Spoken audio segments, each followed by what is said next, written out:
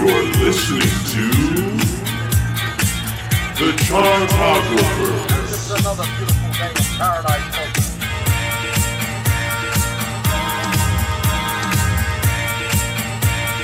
Hello, everybody! You're listening to the Chartographers. It is a music-loving podcast for music-loving people where we take every single album by a particular artist and we rank it all from worst to first. It's a thing that we do, and we've been doing it for a hot little bit. And guys, we are continuing our journey through season 4, where we take on little idiosyncratic artists, different things, personal touches that we don't feel like would belong in a regular main full season. And as such, we've gone on journeys. And to everyone who's listened to season 4 so far, thank you so much. It's been extraordinary, the response we've received. So even more than that, though, we wanted to try something because, you know what? We've been doing this. We have over 47 artists that we've done so far, and none of them have even been close to the genre of country. And the thing is that there's a lot of great picks that we could do. I think there are ideas potentially in mind for like a Johnny Cash or a Dolly Parton or other ones to move on into the future. But right now, I wanted to pick one of my all-time favorite artists, someone who is country, but at the same time is largely ignored country and is ignored by country radio, which is very unfortunate and sad, and we will hopefully rectify some of that today by ranking the artist of one of the smoothest vocalists, one of the most stylish people that we know. That's right, guys, today we are ranking the one, the only, the best new artist of 2000 for some reason. Thank you, Grammys. That's right, guys, we're talking about Shelby Lynne! The sister of Alison Moore, if you're nasty. So, Shelby Lynne. That's all you could come up with. The thing, she doesn't really have any other alter egos or identities. She's not Sasha Fierce. No, she's... I would live to see that, though. I would live to see that. But more importantly, though, Shelby Lynne, she grew up, was born in Quantico in Virginia, and then spent a lot of her time growing up in Alabama. She has her sister, Alison Moore, who later went on to become a country artist as well. They lost both their parents when they were teenagers, and ultimately this is the journey that started Shelby Lynne going down and doing country. Started out with a George Jones duet that went into the top 50, that then led to her signed to Epic Records, which then led to her putting out other albums. But the thing is that early 90s, 80s country albums come of a very specific type, and there was a very specific style of production, and a very specific you're a diva and we're going to write all the songs for you, or pull from the Nashville Songwriting Factory, which she didn't really like. So ultimately she decided to mix things up, went with a smaller label, put out a swing album, and she's never been the biggest country, radio success story ever. But then around 1999 she came out with an album defiantly called I Am Shelby Lynne, kind of declaring, guess what everyone, I'm here. And it kind of shot her into the mainstream a little bit, which led to her run of going through different labels, trying out different styles, working with different producers, and it is epic, beyond belief. I can't believe we're talking about it. It's finally here. Who are the people that are going to be talking about her? Let me tell you. First off, there's me. I'm Evan Sadi. You might know me as the interview editor of Pop Matters. I also write for other places, but more importantly, 4 seasons in, guys, I hope you know me as the host of this podcast. I really, really do. Because if you know anything about the podcast, then you know the person sitting next to me, the Bill Bottel to my Shelby Lynne. That's right, guys. It is Taran O'Reilly! Hello, everyone. I hope you kept up. Maybe try listening to the first 5 minutes of the episode on 0.75 speed. And then you can discern what just happened. I'm doing great. Good. How are you, Evan? Good. Now, this is one where the thing is we kind of worked through and realized that I think going into this, you weren't sure if you had heard Shelby Lynne before. No, so I knew that I had heard of her, and you had given me a couple songs on mix CDs at various points, but then once I actually started listening, I realized, oh yes, absolutely, my dad had a couple of these records, so there were a few songs on here that I knew very well because they were favorites of his, and so therefore, of course, there's a little bit of nostalgia goggles. And there's a few like 10 Rocks, for example. It's not necessarily my favorite song after listening this week and hearing the whole discography, but there's just so many memories there. It was just a really fun experience to dive in and rediscover that and hear some of the other experiments that she's done, and I'm excited to talk about it. Great. Well, even more than that, I'm excited to talk about it with you, but I'm most excited for our guest. Of course. I've known him for years. He is a very, very good friend. And most importantly, we've done a lot of searching, and we have absolutely found one of the top 10 Shelby Lynne fans in the Chicagoland area. That's right, guys. Please welcome to the podcast, Nathan Dunbar! Hello. How you doing? I am great. It's exciting to be here. Yeah. It's a heavy mantle to wear, top 10, but I will bear it well. Yes. Hopefully I can, rank high in the top 10. We'll see how that goes. This podcast might move you up the rankings. You might be top 5 by the end of this. Well, I would hope so. Yeah. Now, you've had Shelby Lynne in your life for a while, right? Yeah, I mean, it kind of my awareness of her began with I'm Shelby Lynne. Uh-huh. Kind of put her in the kind of the pop world, and she played in mainstream radio with "Gotta Get Back" was a very adult contemporary hit when it came out. So it's kind of how I became familiar with her, and I could begin following her. She did a couple guest spots on other people's records. She sang a song with Faith Hill on one of Faith Hill's records. So I've also been a country fan, ish for a while. So, and we will argue later about what genre I think she belongs in. Okay. Yes. I'm very excited about that. That's good, yeah. Yeah. I'm glad to be here. Yeah, well, good, fantastic. We're happy to have you, and most importantly, we're going to have, of course, our arbitrary ranking of her discography, but the question of her discography is a little bit interesting, because technically she has, I believe, 14 albums. She has a lot of albums, is what I'm trying to say, especially if you count Merry Christmas, her 2010 Christmas record, which we will not. But most importantly, again, as we talked about earlier, her early career was very much spent as kind of like a product of the country music machine. So she really didn't start getting in songwriting credits until her 1995 effort, Restless, but that means Sunrise, Tough All Over, Soft Talk, and to a degree Temptation and Restless. They're all kind of part of this scene where she was basically part of it, grew up with it. She was always the most promising new talent. In 1991, I believe she won the Academy of Country Music Award for Most Promising New Vocalist or something like that. And it's just like great, but none of it really translated into radio hits or anything else like that. She's very much kind of a standard, like country, voice that you heard. And so as she took the reins of her career, and that's why in 1999, starting with I Am Shelby Lynne, she really launched herself into prominence. That's why she won the Grammy for Best New Artist, because, wow, we know who you are now, which is so funny because it was literally her 6th album that she won that on. So as such, for that reason, we are actually going to be talking about essentially modern Shelby. We will not be ranking, we've talked about this earlier beforehand, we're not going to be ranking her albums where other people wrote songs for her that she really doesn't like anyway, kind of her first 5, really. Yeah, and I do still support that. It is sort of interesting, though, because you were the, person who really wanted to do this episode, and I was happy to, of course. And so you said that, and we were like, great. And then actually, listening this week, listening to a couple tracks from those records, it was like, oh, this sort of, more than, for example, early Michael Jackson or, some of the other people where we've cut out their early career. I felt sort of like, oh, this does sort of, still lend itself to the continuum of her career, her arc.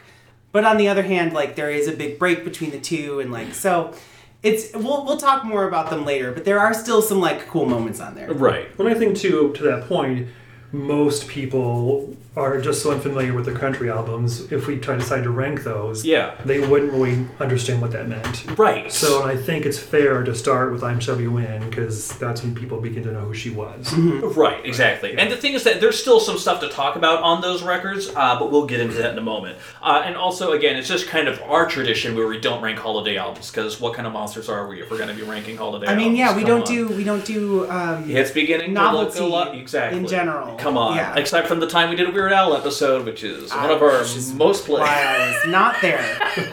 Alright, so that means the albums that we are going to be ranking are, of course, her big breakthrough, I Am Shelby Lynne from 1999, her turn towards pop in terms of Love Shelby in 2001, her self-produced, stripped-down Identity Crisis from 2003, her even more rootsy-tootsy Suit Yourself from 2005, her tribute to Dusty Springfield that was the Phil Ramone-produced Just a Little Lovin' from 2008, there was her self-release, forming her own record label, Tears, Lies, and Alibis, 2010, her Prince album, where she wrote, recorded, and played every instrument herself, Revelation Road from 2011, for the record sounds nothing like Prince. There is her live band recorded from the Floor album, I Can't Imagine, from 2015, and then there is her collaborative duets album with Alison Moore, No, Not Dark Yet, from 2017. So that is a good set of 9 albums, and I feel like one of the things there is not Dark Yet. It's that, well, Just the Lovin', I feel like, is something that absolutely is part of the conversation, because that is a very specific style that she's going for. She basically put out a jazz album on Lost Highway, which is a record label decently known for lots of alternative country artists as well. It was kind of a bold move for her to do. I'm not sure jazz is the word I'd use, but anyway, continue. Yeah, but still, like, it's very much a kind of a telegram from artist to influence. It's fascinating. While Not Dark Yet is a different beast altogether, because it's essentially the same thing, 9 cover songs and 1 original, but it's also a duets album with Alison Moorer as well, so it's kind of another covers album on there, but I think we're kind of leaning towards including it in terms of our ranking, because also I know Nathan has a lot of strong feelings about including it as well. Yes, I do. Yes. Yeah, very much so. So I'm looking forward to us getting there. Okay, yeah. Fantastic. Well, in that case, that leaves us with 9 albums, 9 slots. Of course, this is a completely arbitrary, but still very fun. I'm very excited to talk about it, because there's a lot to get into. So most importantly, because we're all going to outvote each other, and it's going to be pleasant and fun and friendly, it still means that Nathan Dunbar, you are the special guest, so that means you get the unenviable task of slot number 9. In terms of 9 slots, Nathan, what would you describe as the least best Shelby Lynne album? Thank you for not making me say worst. Yes. I just can't do it. I love Shelby so much. Yeah. It may surprise some, staunch Shelby fans. My number 9, I think, would be Identity Crisis. Oh my god. The faces, if you could see them. Ooh. It's a great album. I just think she got better. Well, there's some stunned silence here. Yeah. Wow. I just feel like she swung so 180 from everything else, and I get her intent, and obviously the title of the album. For me, I just feel like it was too stripped down, too raw, too bare, too just like there was not as much production value as other albums, of course, but you guys are just like these crazy faces. If you listeners, if you could see the faces, I know. Well, I had no idea how to get that reaction. I think there's just I was just kind of working under the idea that there was kind of a Shelby consensus in terms of what is like kind of her up there albums, because like even for Pop Matters, I wrote the review for I Can't Imagine, and I didn't give it the strongest score in the world, but another critic wrote as like a take 2 that they did, and gave it a very strong score as well, which I'm like, that's fine. I understand she can be divisive on some of these albums here, but I just I was under the impression that Identity Crisis was considered one of the stronger ones, so to hear it out the gate as that's your nomination for the 9th slot is just very striking to me. Yes. Because I remember very specifically, I too was a very early fan of I Am Shelby Lynne. That's how I got on the train way back in 1999-2000. And the thing is, I remember Love Shelby, literally, that just kind of passed me by, and I didn't really hear it until this week, so I have a lot of strong thoughts about it. But the thing is, Identity Crisis absolutely sucked me into its world, because I remember from the very first song, when you hear Telephone, just this very stripped down, just like this, her vocal takes, her just this very easy breezy feel to it. I'm like, yes, this was just like this kind of like break that we needed from her kind of getting lost a little bit in the pop world. Yeah, well, and Telephone's one of my favorite songs too of hers. So conversely, there's that, but I just feel like others, for me, it's all about opinion here and personal feelings.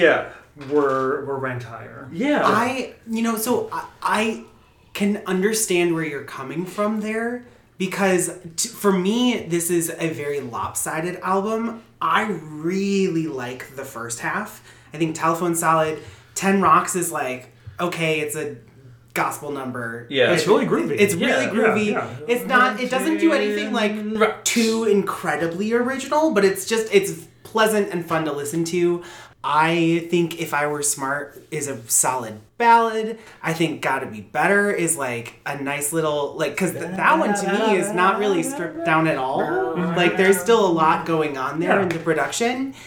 And then from there, for the most part, it just kind of falls into, and truly the title of the album, Identity Crisis. From there, she just is sort of, and even the songs I like are kind of this, she's just sort of trying on different hats. Like various different, like there's a blues song, and there is a classic country song, and there is like a sort of like almost 60s beachy song sort of. And so it's just sort of, and then even the ballads are very classic ballad structures. So while she doesn't like fail in any sense, especially the second half of the record, like Evil Man, Baby, One with the Sun, they all sort of feel like, you know, just sort of new Genre takes. experiments. Genre experiments. Yeah. And she doesn't do a ton new with them. So while I would definitely put Identity Crisis higher personally, I absolutely understand what you're saying, that it doesn't, like, there are big chunks of this album that don't do a ton for me. Right. And I think if you look at it in chronology of her career, even the title to me feels a little obvious. Because it was right after I Love Shelby, which was her super poppy, super overproduced, super ignored, made for radio attempt, almost, which I kind of liked. I liked it.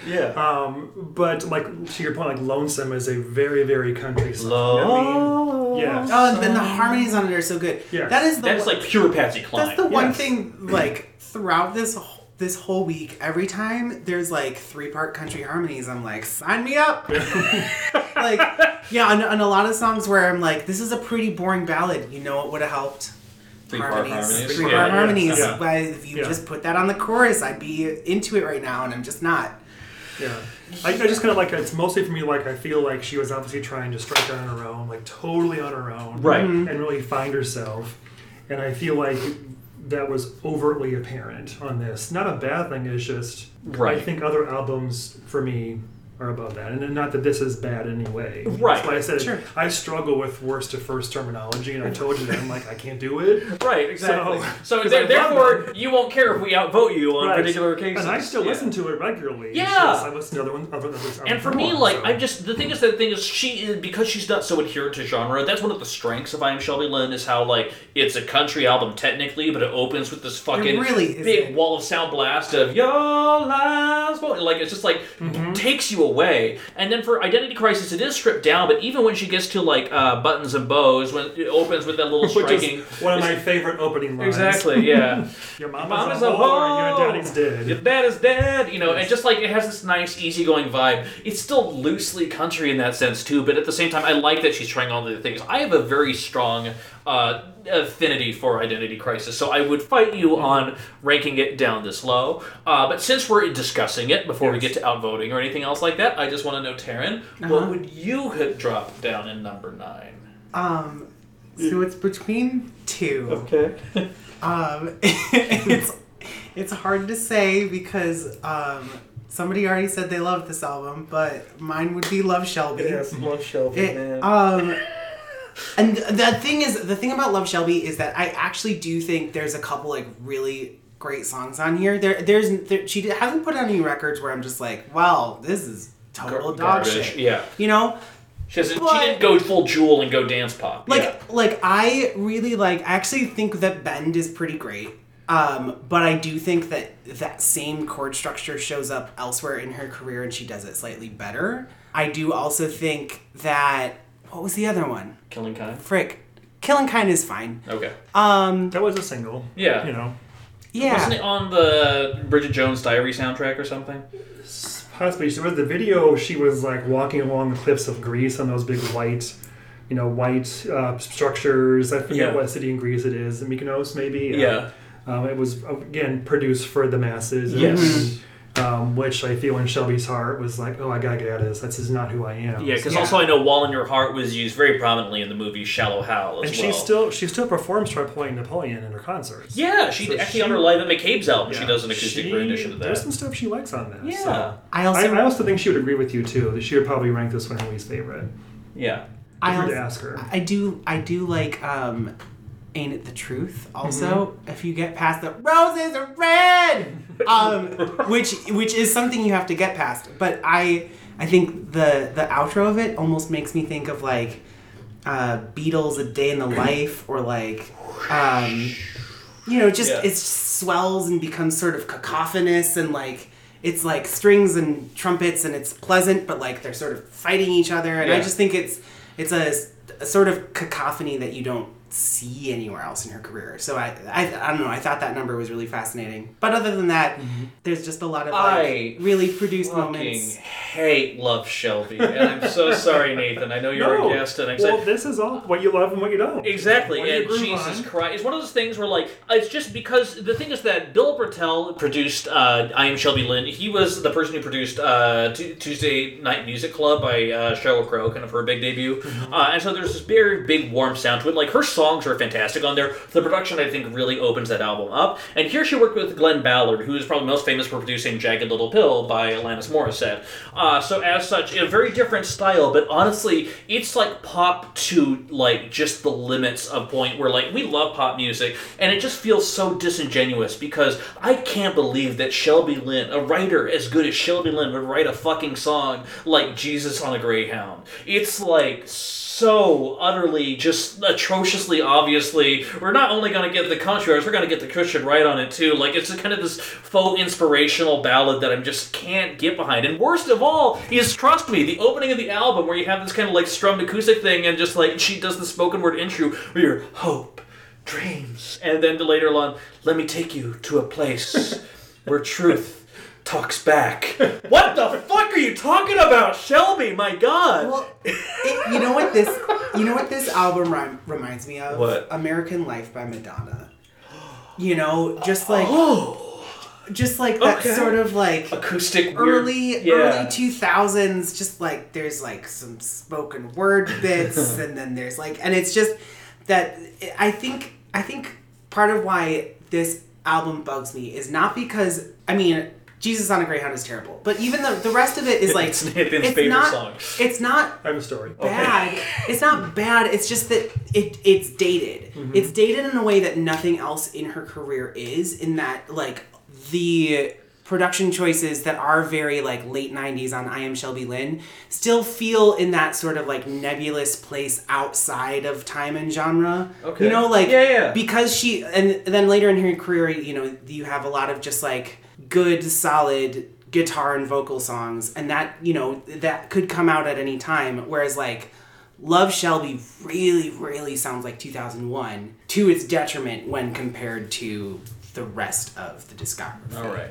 Well, we're 22 minutes in, and we don't have a ranking as of yet, so I feel like we should maybe entertain either other nominations or we should talk a little bit more. Because the thing is that, I have a strong feeling for Identity Crisis. I still understand why you put it here. Mm-hmm. I'm okay with it not being number one necessarily. I just feel like there's other albums, especially when you're talking about that stripped down aesthetic of hers.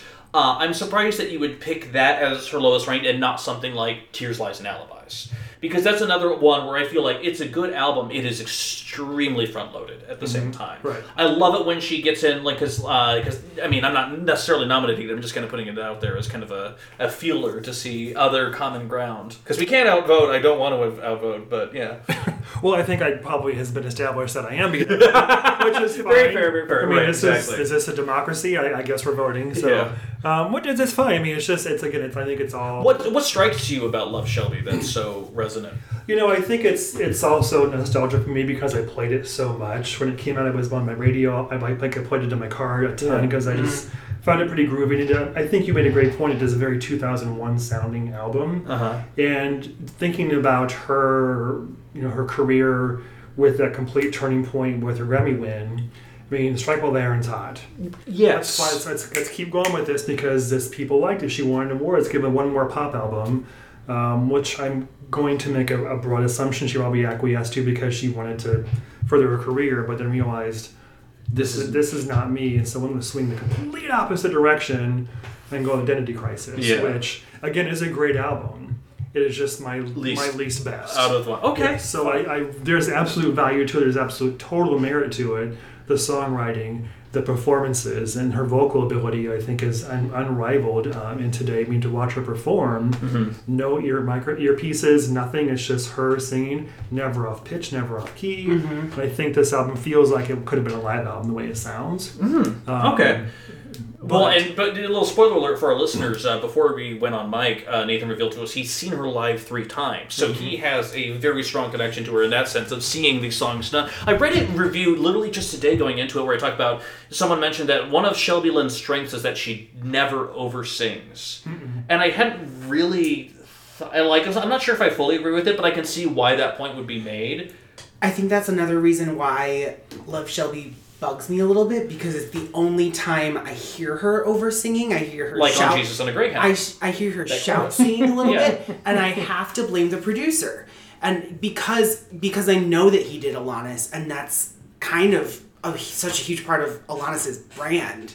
And so then it makes me feel like, while they were in the studio, he would go, that was great, but do it again and try just giving me a little more power behind it. You know what I mean? And of course, as a producer, he has a say in which takes get chosen. Of course, she has a say in that too. But it's the only time you see it. Yeah. And so whenever there's something like that, and it's like that's the only time she worked with that producer, it's easy to blame it on that circumstance, Well, just on a Greyhound, my one thought on yes. that, I mean, it's I can see why there's such an aversion to it. It's very like pandering to the Christian right. I don't think that was her intent when she wrote it. I think it was just. I would agree. There's a lot of talk. There's even a song about when, quote, I'm making air quotes for the listeners here. When Jesus comes back, we'll probably put him in an insane asylum because we think he's a crazy person. So there's a song called "What If Jesus Came Back Like That," a country song. I forget who sings it. Somebody on listening. There's also "What If God Was One of Us" by Joan Osborne back in the day. Well, anyway. What if God? Well, I think that's also because it's been done. Yeah. It had been done a couple times. Yeah, in this so era. I feel like that song would make a great book. If you wrote this book about Jesus coming back and people not knowing who he is and he's a stranger who could make things happen on a bus with you or whatever the situation may be, but I feel like it was a little pandering to get her country fans still on her side. Jesus on a Greyhound, a Nathan Dunbar mystery. I think again my not ranking it last is just my nostalgic love for listening to it so much when it came out. I just really enjoyed for its pop value. Yeah, it made me happy to hear it. So cool. Well, I think that just for the sake of moving the podcast along, I think Taran, we will agree in voting Love Shelby at number 9. And again, the thing I love though is that we are still. I would say Taran and I are much more pop oriented people. I feel like you're much more of a country that is a larger knowledge base as well. And I think this is good for podcast listeners too, because when people think about Shelby Lynne, there are going to be differing opinions of what her career is. Her career is so diverse and wild and fascinating that I'm excited to see what you, Nathan, because I've kind of thrown a couple things out there, but I just kind of see what you would potentially put as the album right after that, at number 8. Would be Love Shelby. Oh! Yes. Well, I thought... Dude, I thought that you were saying it was like your favorite. No, favorite. God damn it! No, I didn't say I said I like it. I said I love it so much. It's number 1. It's just not my least favorite. Jesus that's Christ. so funny. Yes. Okay, great. All right, cool. So conversely, like on everything you guys just pointed out. Yeah. Yes. So, I was like tiptoeing around like this is his favorite album. no, of it's all. not. Okay. Not anywhere close to number 1. Jesus I Christ. like it. No. Don't do that to me You ever said again. before we got on mic that you really liked Love Shelby, and I me do. and everyone were both like, "Oh no." I do. I like them all. I'm just, and maybe I'm a little too impartial to her stuff, but I have a hard time picking a best to least. Sure. So, but I can do it. I have made myself think about this. Well, and you've already thrown Identity Crisis out there as a nomination. I would like to officially throw out Tears, Lies, and Alibis as my number 8 pick. Okay. So I'm mostly fine with that. I had this like maybe 2 spots higher. I really like the song Alibi. Yes. That might actually be like one of my top 10. Like in my top 3. Oh. Like her vocal take on it, it's just so gorgeous. And then there's nothing else on this album that even comes close. Lover Dreamer is like nice. Dreamer. That's Loser literally. Dreamer, And Rains Came. Yeah. Yes. Loser Dreamer. Sorry. Yeah. I like specifically the woodwinds that come in on Rains Came. I think it's a really nice effect, and it elevates the song It's a such an lot. upbeat song about depression. It's so good. Yeah. And honestly, even Why Didn't You Call Me, which jumps right in afterwards, this 1 minute 40 I love seconds. that song so Why didn't much. you call me? She has great songs about telephone calls. She really does. Yes. Like across her discography. That one, the thing is, I love it. It's less than 2 minutes. It just gets in, gets out, does its thing. It's just such a simple, sweet little She pop performs joy. it in her shows. Yeah. She loves it too. Oh, It's a delicious little song, a little piece of candy. yeah. On the I flip love it. side, something to be said about Airstreams. Is there? Well, I know. Does she in fact actually say anything about Airstreams in the song? It's metaphorical, but I'm still not quite sure for what. Right, I know. And even when I interviewed her, because I interviewed her around the time of this album, So and I partner actually... did as well for this album. You did? Yes, Oh, he wow. did too. Yeah. Okay, what was that for?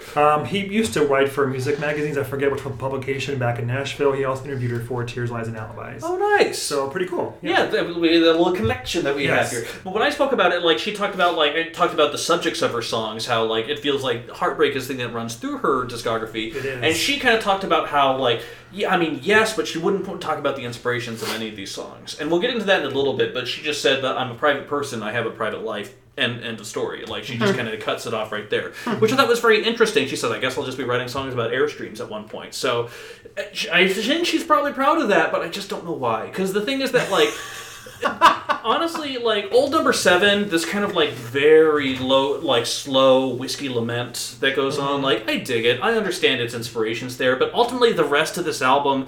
It's fine. I enjoy the start of it. I'm glad that when she put out her own record label, when she's doing this as her own producer, that she makes some bold swings there. But it's, again, as with everything in her discography, I like parts of it. It's not my favorite. It's not the worst thing I've ever heard, though. Well, see, I think, like I said, Identity Crisis was a complete swing away from her pop. This was another swing into her, completely owning everything about herself. And I think she did their job with it here. Because it's all her. I agree, Alibi, just rips your heart out and stomps on it in a beautiful, wonderful, gorgeous ways. The perspective which she's writing from and is for just... respect for her privacy, she talks about, I'm not going to speculate what the song's about, but every time I imagine who is she singing that song to. I have thoughts that will not say because it's, I love Michelle Bean and she's private, leave it that way, but I just, you want to cry for her because who is she the alibi for? And I agree totally. I'm glad you pointed it out. It's such a gorgeous, gorgeous song that I would be curious to see even somebody else do a take on it. Yeah. Even more of a country flavor than she did. Old Dog on this was very much a country song. I mean, Old Dog, come on. There's always, a dog dying or something. But this one I would solidly put fine 8 or 7. Okay. Cool. Yeah. Taran, what else would you have nominated in this slot? I probably would have gone with I Can't Imagine. Which, again, not a bad album, just an unremarkable album for me.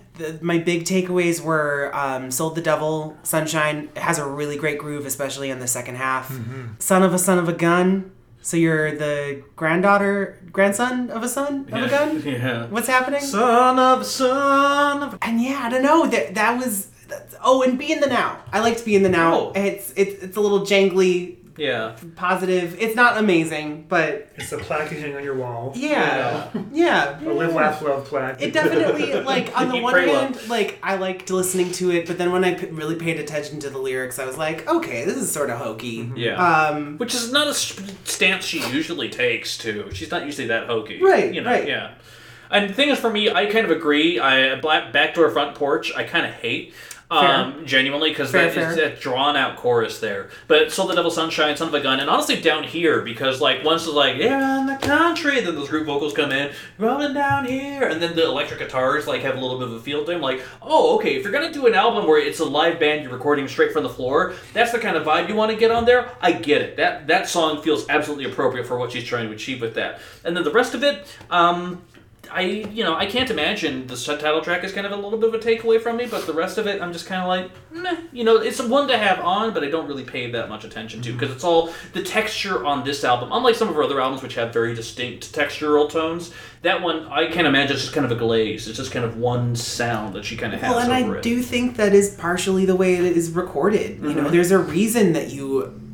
closely mic every individual thing and do separate takes so that then, because the sonics that a human in the room is going to hear is not the same as what's going to come through the microphone to the headphones. Mm-hmm. And so there's a reason that mastering is such a huge part of the music industry, and even bedroom musicians master the individual tracks even if they don't know that that's what they're doing is called. So I think that there are probably songs that I would like more just if like specific elements were raised a little bit to like jump out and grab me instead of kind of like a medium. You know what I mean? Yeah.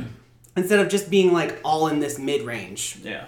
What do you think about this one? Yeah, I would put it as my number 7. I know we're jumping ahead here, but I agree in everything you guys have said. It feels, to me, it's almost like she's like, oh, it's been 4 years, better put an album out. You know? Yeah, a little bit of an obligation. Yes. Yeah. You know, I feel it's one of her stronger because of all of everything she had at hand and all the pieces and parts that she was in control of.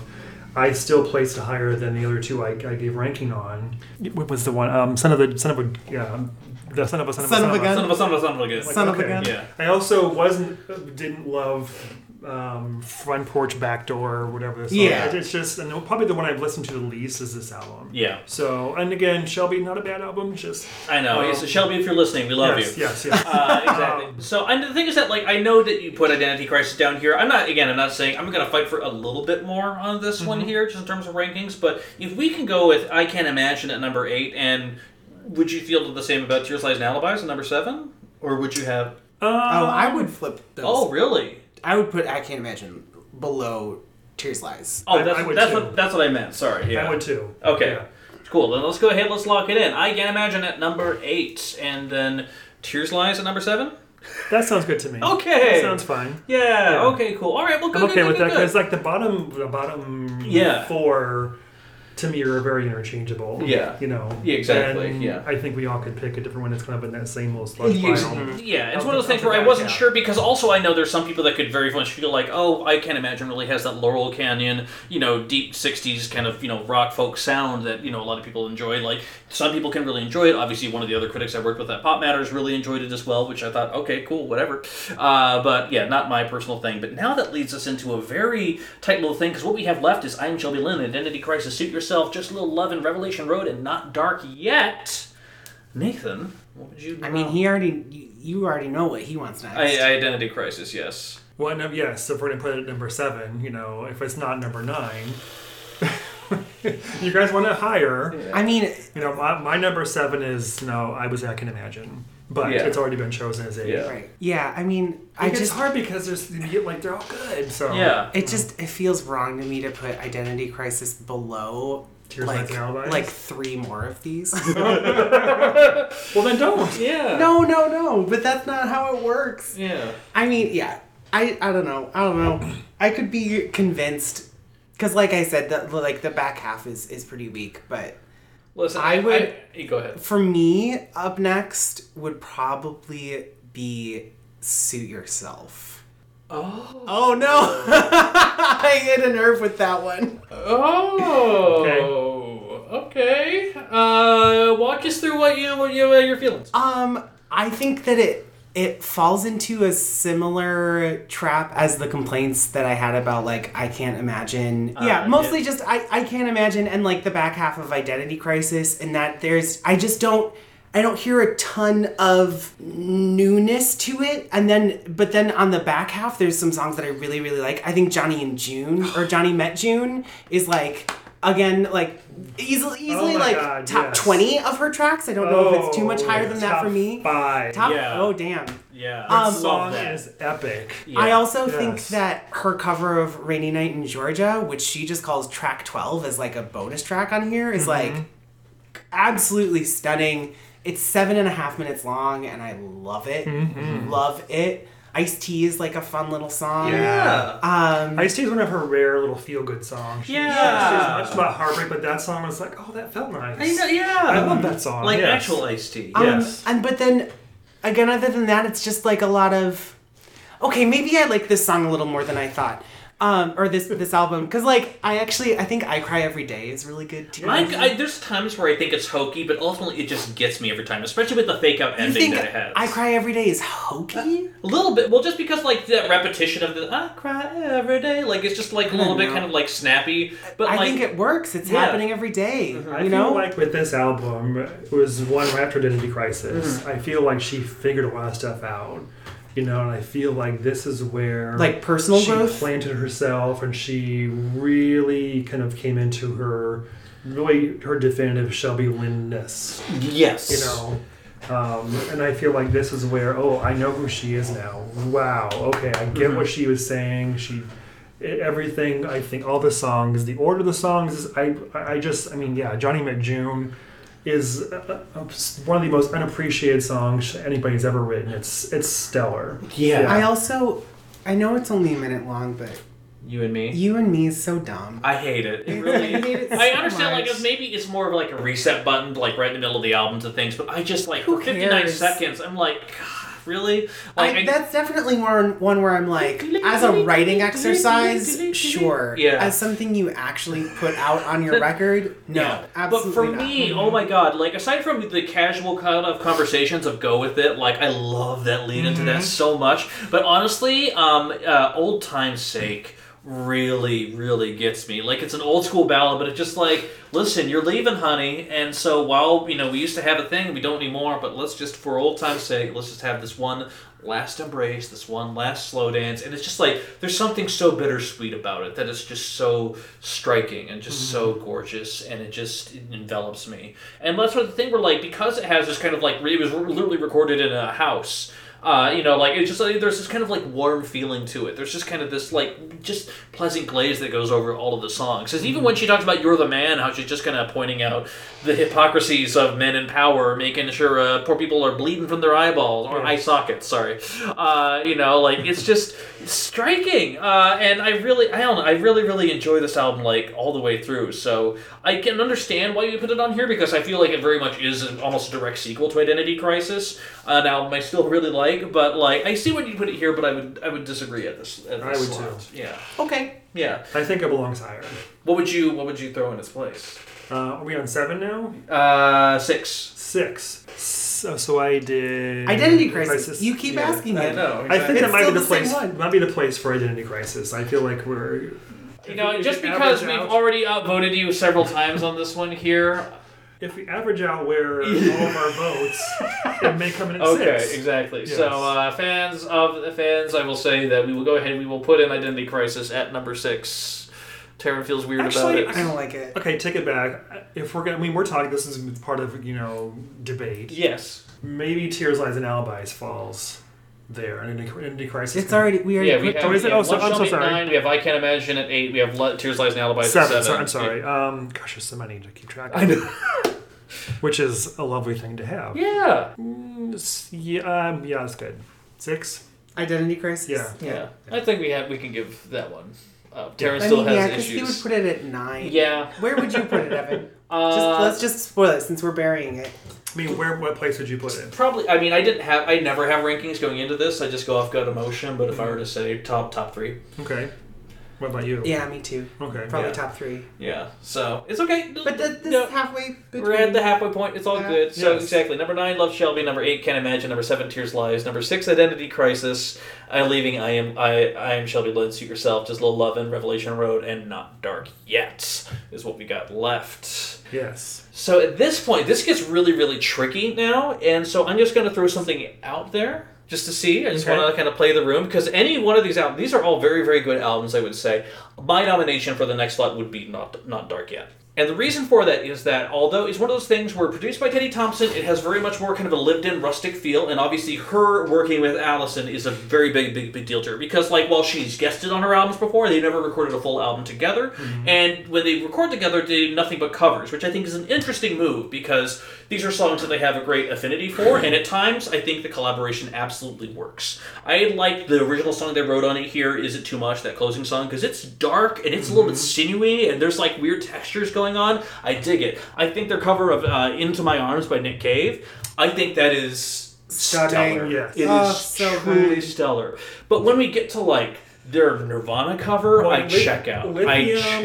Lithium gives me anxiety to listen to, just because the harmonies are so all over the fucking place. Yes. I'm like, what chord are you on? What's going on? And I get that that's what, Kurt Cobain and Nirvana did. That was their sound. I don't know that could ever transpose into a different genre. It's just not made for that. Right. I also feel like this is the one time where I was listening to this week where I was like, this could have used a little autotune. Like they're like on Lithium specifically, and of course they're singing Nirvana, so it makes sense. But that was the one time besides like on Love Shelby where I was like, this is strident. Mm-hmm. Like you are pushing this out of your throat, and it isn't sounding great. I mean, for the Nirvana fans, imagine Kurt Cobain's like really raw, like forced, completely emotional vocals. I understand why. And someone trying to like beautifully harmonize that in the same chords and keys, and it just did not work. The rest of the album I loved. Also, her sister Allison just released her memoir called Blood, and an album to go along with it. Yes. So for people who aren't familiar with the book world, she probably began writing it when they set this album out. Mm-hmm. And so you think about that whole story, the two sisters coming together to make an album called Not Dark Yet. And if you don't know the story, their parents were murdered.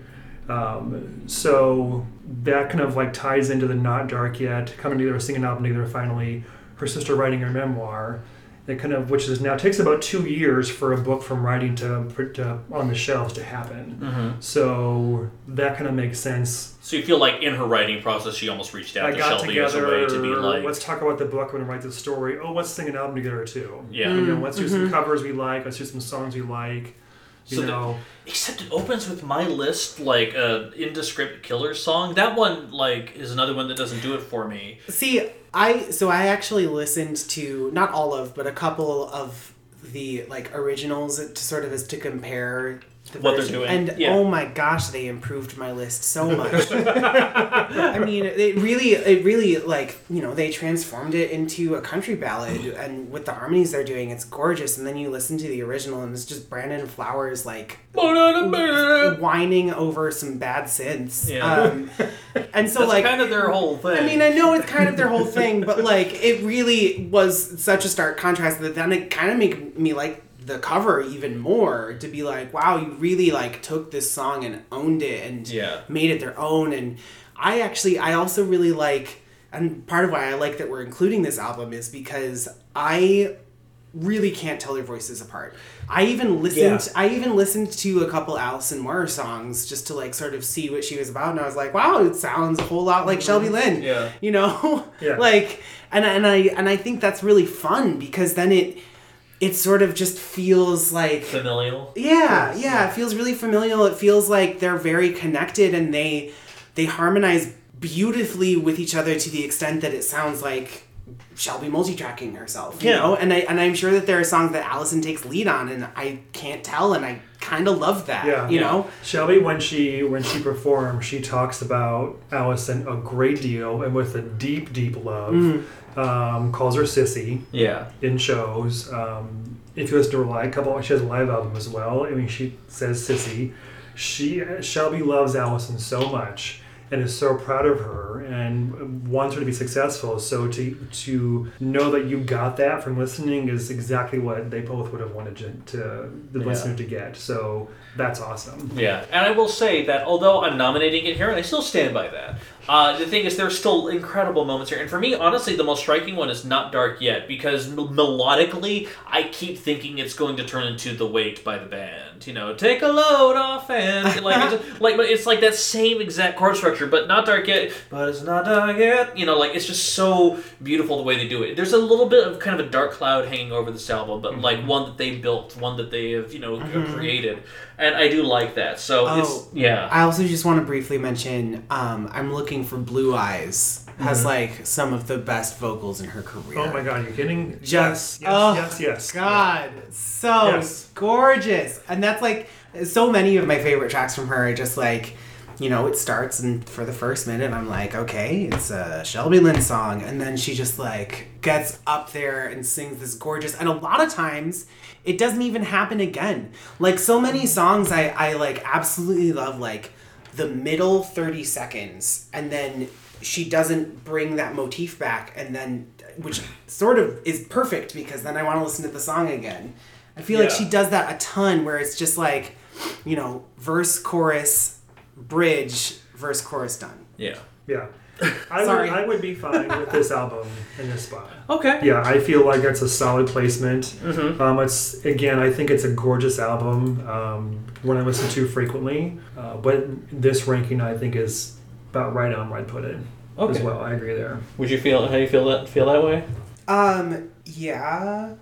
Question mark? Yeah. He still wants Identity Crisis higher, I know. I do still want Identity Crisis higher, and I also really would want Suit Yourself next. Here's the thing. We're at that point where the thing is, if we lock in Not Dark Yet at number 5, which we actually just did, I'd say between I Am Shelby Lynne, Suit Yourself, Just a Little Lovin', and Revelation Road, it might have some disagreement there. No, this is going to be hard. Yes. I absolutely agree. Because here's the thing, and I mean this going into this week, I liked Revelation Road, but this is the week that Revelation Road clicked for me in a big way. Because I remember just being like, okay, I didn't necessarily realize that she played every instrument on it, which kind of makes it the sonic aesthetic all the more impressive. Mm-hmm. But then realizing what she is doing, for someone who, quote, doesn't talk about themselves all that much, to put the details that she does into the lyrics of this album is stunning.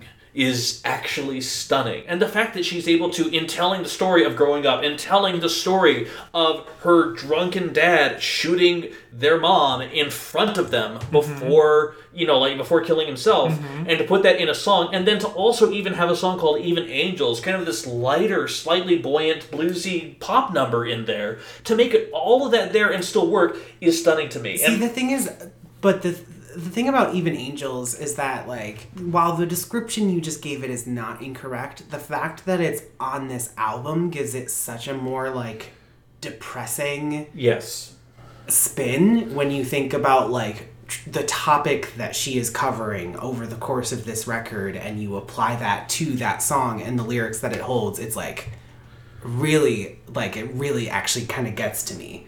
And that sort of overshadows any, like, minor hokiness that you might have in the subject matter, just because it's, like, it's such a devastating thing to cover. Yeah. Nathan has a lot of feelings. No, this is about where I thought I'd be with my top 4, so, and this is going to be really, really hard to rank from here on, but we got to do it, so we're here for what the listeners want, so. It's what they're demanding, basically. I just checked the tweets right now. They're talking about it. Since we're talking about it, I'm just going to go ahead and say that this is where I would put Revelation Road. Okay.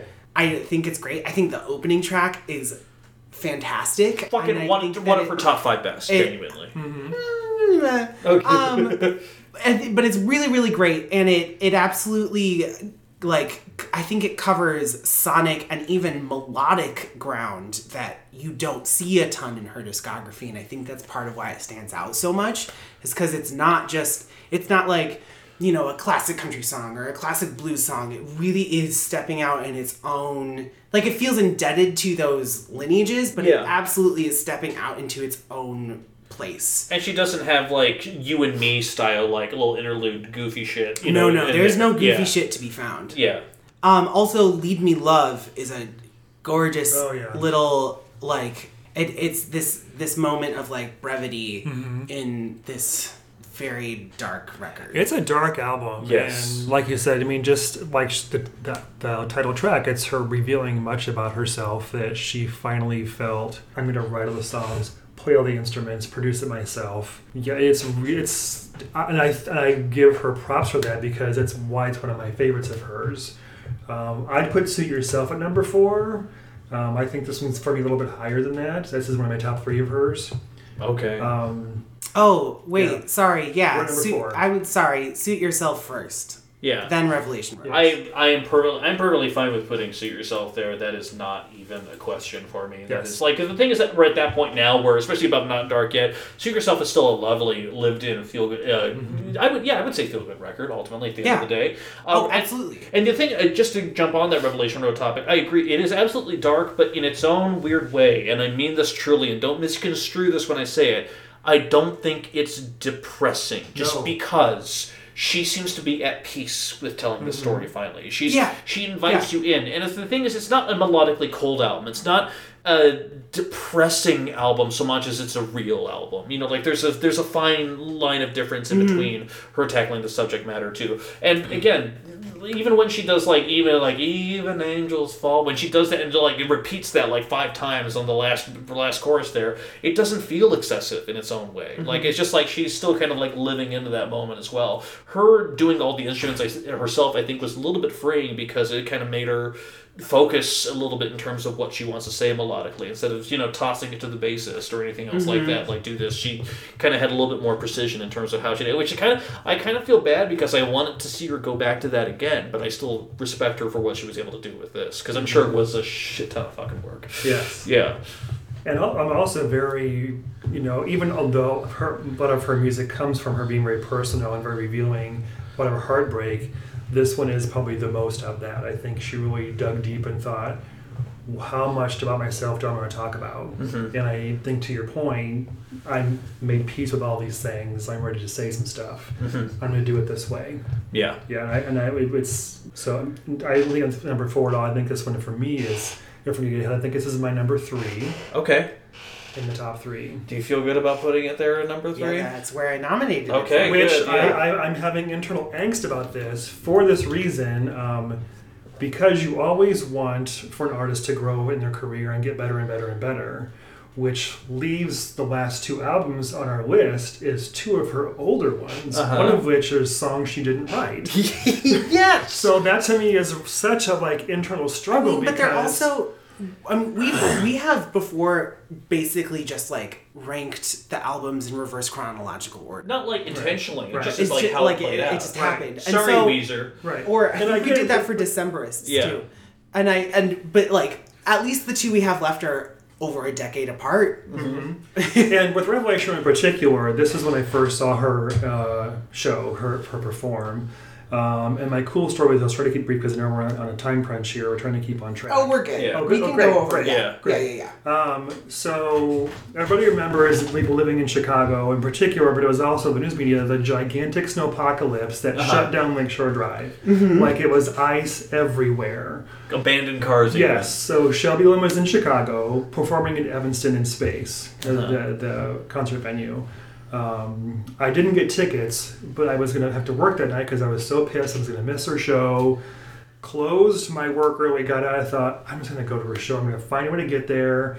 At this time, there were no Ubers or Lyfts, so I had to find a cab to get me there because I didn't want to drive up there.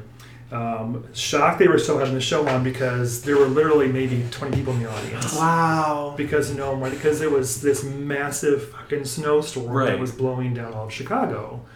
So Space has, you can sit in these tables around the stage or just and standing room in the back for those of you not been there yet. I had to take it way in the back. Of course, since nobody was there, I was right in the very front. It was me and 2 feet in the stage, looking up, completely enwrapped in what I was witnessing. My first time seeing her perform live, it was her and another gentleman playing guitar for her. Just gorgeous, beautiful performance. Of course, my favorite song of hers, not to get too far ahead, is Dream Some. I just melt into a puddle of goo for Dream Some. So I feel more confident. I just shout to her, play Dream Some, and she looks at me and she winks, and then she played it. And at the end of the show, was to the small applause she got, she was so grateful that people actually came to the show. She thought nobody would come because of the snowstorm. She walked over and handed me her guitar pick. Yeah. Which is what I wanted to bring tonight. I forgot to bring and show you guys. So, oh, man. And it's a Shelby Lynne. It has her name on the guitar. Oh, that's I have amazing. framed, so it's it's a Revelation Road tour, so to speak. So I have a very deep affection for this album in particular for that reason. Yeah. My first time seeing her, so that's my cool story about my first time seeing Shelby of 3 and hopefully many, many more. Yeah. So, oh, that's so good. Yeah, so moving on here. Yeah, exactly. Well, now we're down to 1999's I Am Shelby Lynne and 2008's Just a Little Lovin'. I can't do it. I can't. You can't do it. I can do it, baby. Because here's the thing. Oh.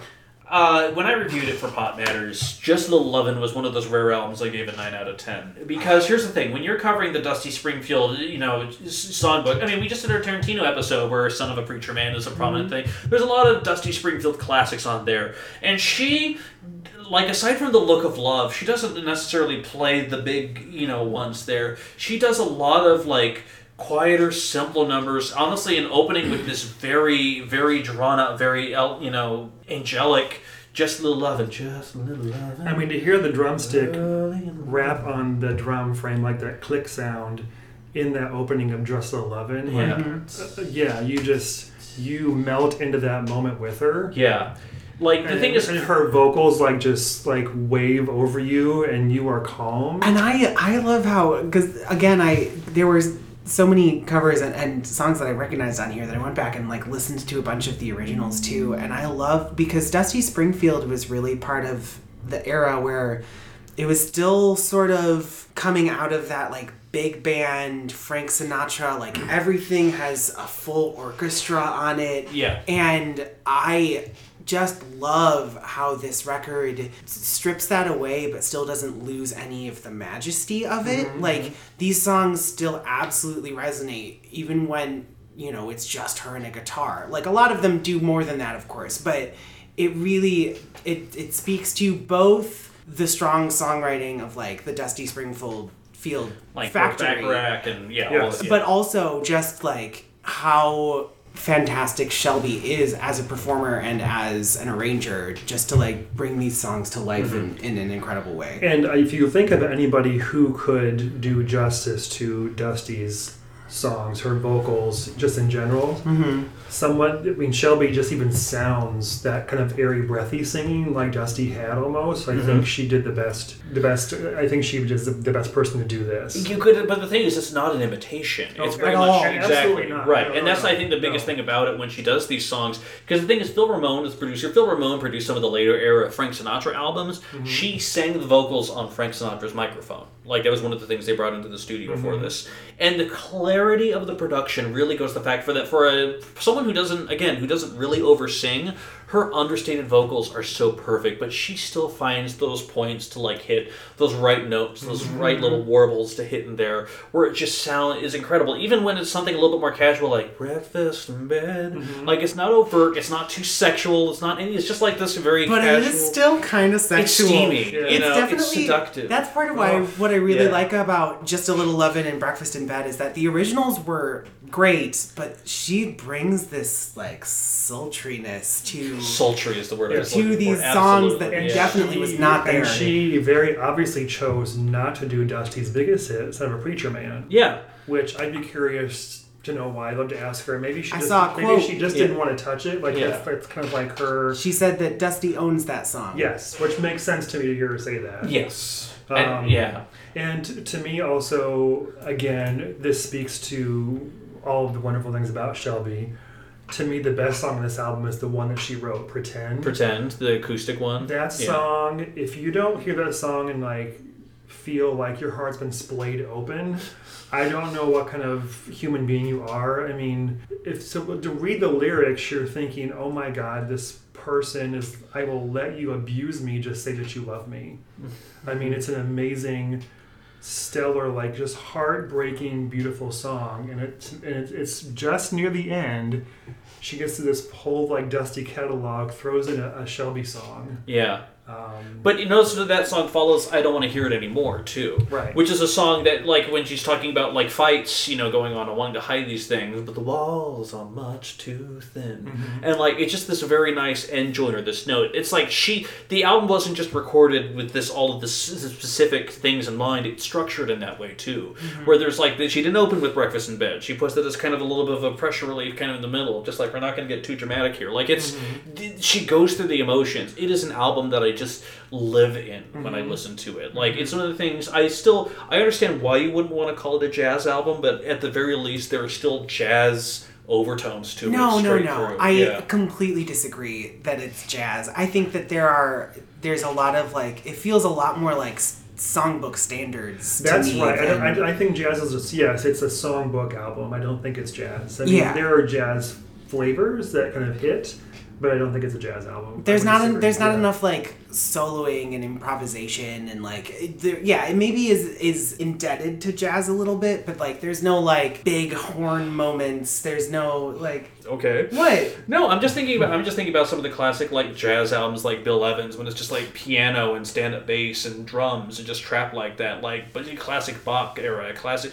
It doesn't always have to be like lead-ins of horns or anything like that. Like there's still always those elements that come in, which is why when I hear it, I think about like those great jazz balladeers. I think about those kind of things that come in and just strike me. I'm just saying. Oh, see, so that's the thing is like when you say like a jazz ballad, like that's not the same thing as saying jazz to me. Do you know does that make sense? Yeah. Like a jazz ballad is a ballad is a ballad, and that is a whole different genre, and especially when she is doing those ballads that may have been a little jazzy, now they're like more towards a country ballad because of the style that she's doing in them. Commenters, sound off. I want you to jump in on here and let us know what you think.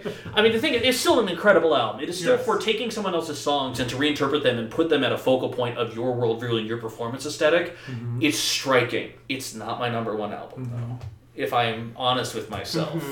Because I just want to briefly talk about how I Am Shelby Lynne is such a fucking knockout of a record that it has a genre, but it doesn't at the same time, because every song feels like its own flavor, its own dimension, its own thing that it's going into. And it's just so goddamn good. I mean, again, opening with the fucking wall of sound of Your Lies is incredible. But then even to go into just kind of a soul snap of Leavin', and then all of a sudden to go into the rock sounds of Life is Bad. Talking about the Traces of a Room and just, the vocals on there and kind of those raw country guitars. Like, this album, like, straight through is just such a pure enjoyment for me. And even Dream Some, again, had kind of this nice little, like, bossa nova almost rhythm. And then it just, do you miss me? Like, just these beautiful little elements come in. It's just, so many of my favorite songs trace back to here. And I love pretty much every one of these records in some form or another that we've talked about since then. But I also feel like so many of these records, their roots can be found in I'm Shelby Lynne. Not necessarily even in her pre or Epic Records early country days. A lot of what her career became stems from this record. Right. Yeah. I mean, I would agree, every song on this is some sort of like musical ride for the listener. Thought It Would Be Easier is like this wavy like introduction into Gotta Get Back, which is that super like poppy hook, which was her big radio hit, which got her the Grammy for the whole album. The opening, that big blare of the sound for Your Lies, and then, like I said, Dream Some, which just, again, turns me to goo every time I hear it. For the one that turns me to goo is honestly Where I'm From, because when she starts doing the French lyrics and then the strings come in, all I'm trying to say, there's like this little like kind of sweet writing that's going on there. I'm just like, oh my god! It just is so goddamn awesome. Even Black Light Blue is just kind of the smoky little like dusty dim light lounge closer of a song. It's just like what's kind of her like she's done, she's packed up and she's walking away and she flicks her cigarette as she leaves the stage. This is what Black Light Blue is. It's like this beautiful like a little dressed down finish of the album. It was this kind of like the circling end of the whole piece. Completely. And I also feel like Black Light Blue and sort of this album in general, but that song specifically is where I was like, okay, the Dusty Springfield thing makes so much sense because it's absolutely production and everything. It's like a Dusty Springfield ballad. like straight out of it, and then it's interesting because then I feel like on Just a Little Love in the actual covers album, she didn't go quite directly there as often. She didn't remake Dusty. She put her own spin on it. Whereas like this feels a lot more of like a direct homage. Yeah. Right. Anything else to I mean, say? you guys said So, what I wanted to say about this record. All of my favorites. Here's where I would rank them, and I will. Oh my god, this is so hard, you guys. I know. Just for the pure reasoning that she had more of a hand in I'm Shelby Lynne, I would put the Dusty album number 2. I'm Shelby Lynne number 1. Yeah. Just because I feel like that's more her. She had more into the integral parts of the album, where quote unquote it's a covers album is the other one. So oh man, it's so hard. I would agree with you. That's what I'm trying to say. They're heavy rotation, both of them. But I think if you have to rank, there are many reasons besides the vocal, majesty, as you said, of Just Little Lovin', which I think probably is her strongest vocal album. I would agree with that. Because she had to be, because that was what she could give to it. Right. Yeah. Like her strengths as an interpreter aren't in question, but I love her strengths as a songwriter too, and I feel like I Am Shelby Lynne points to that. Yes. So in that case, guys, it's time for the infamous Locked It In segment, brought to you by Tom's, where we get to lock in the albums and say, number 9, Love Shelby. Number 8, I Can't Imagine. Number 7, Tears, Lies, and Alibis. Number 6, Identity Crisis. Number 5, Not Dark Yet. Number 4, Seat Yourself. Number 3, Revelation Road. Number 2, Just Lovin'. And number 1, as always, as we all know, is Merry Christmas from 2010. Incredible, great record. Everyone loves this. Number 1 is I'm Shelby Lynne. But guys, we have so much more to talk about. We need to talk about seeing her live. We need to talk about her change, her early country career. So many other just different weird fun aspects about her life. That's what we are here for. That's what the Happy Hour mini-sode is for right after this. But before we get to there, Nathan, thank you so much for being here. Yes. Genuinely. This has been wonderful. Yeah. It's been fun to talk about somebody I love, and I'm so happy to know that she has more fans here in Chicago. I didn't know that you liked her this much, and it's good to know that you do, which and not surprising because you appreciate good music. So, Oh, thank you. Yeah. I'm going to get that as a tagline for the podcast. Yes. We appreciate good music here, right? And highly recommend you, and listeners, if you get the chance to see Shelby live, do, even if it's not country. It's country flavored. She's Americana. She's folk. She's blues. She's more singer-songwriter. She's songbook. It's definitely a show worth going. It's an experience. Almost always acoustic. It's just her and her songwriting, her heart, and her singing. Yeah, it's quite the thing to do. And Taran, as always, I wish you nothing but just a little love. Okay. Alright guys, I'm gonna go meet Jesus on the Greyhound. No! Alright guys, if you could just do us a favor, if you wouldn't mind, obviously follow us on all the different places, Spotify, SoundCloud, iTunes. If you leave us a ranking on any of those things, we always appreciate it, and we know who you are because we stalk it obsessively. More importantly though, if you have any questions, please, as always, email us at chartographers@gmail.com, and please keep on listening, because you know there will be. Have a good one, guys. Goodbye!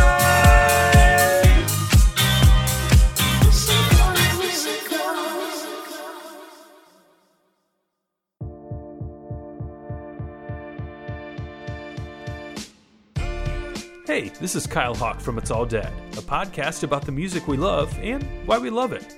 Our show is a free-flowing conversation featuring a rotating cast of guests, including musicians, music journalists, and music enthusiasts, sharing how the music is still alive and well. Subscribe on your favorite podcast app, and then come visit us at itsalldead.com.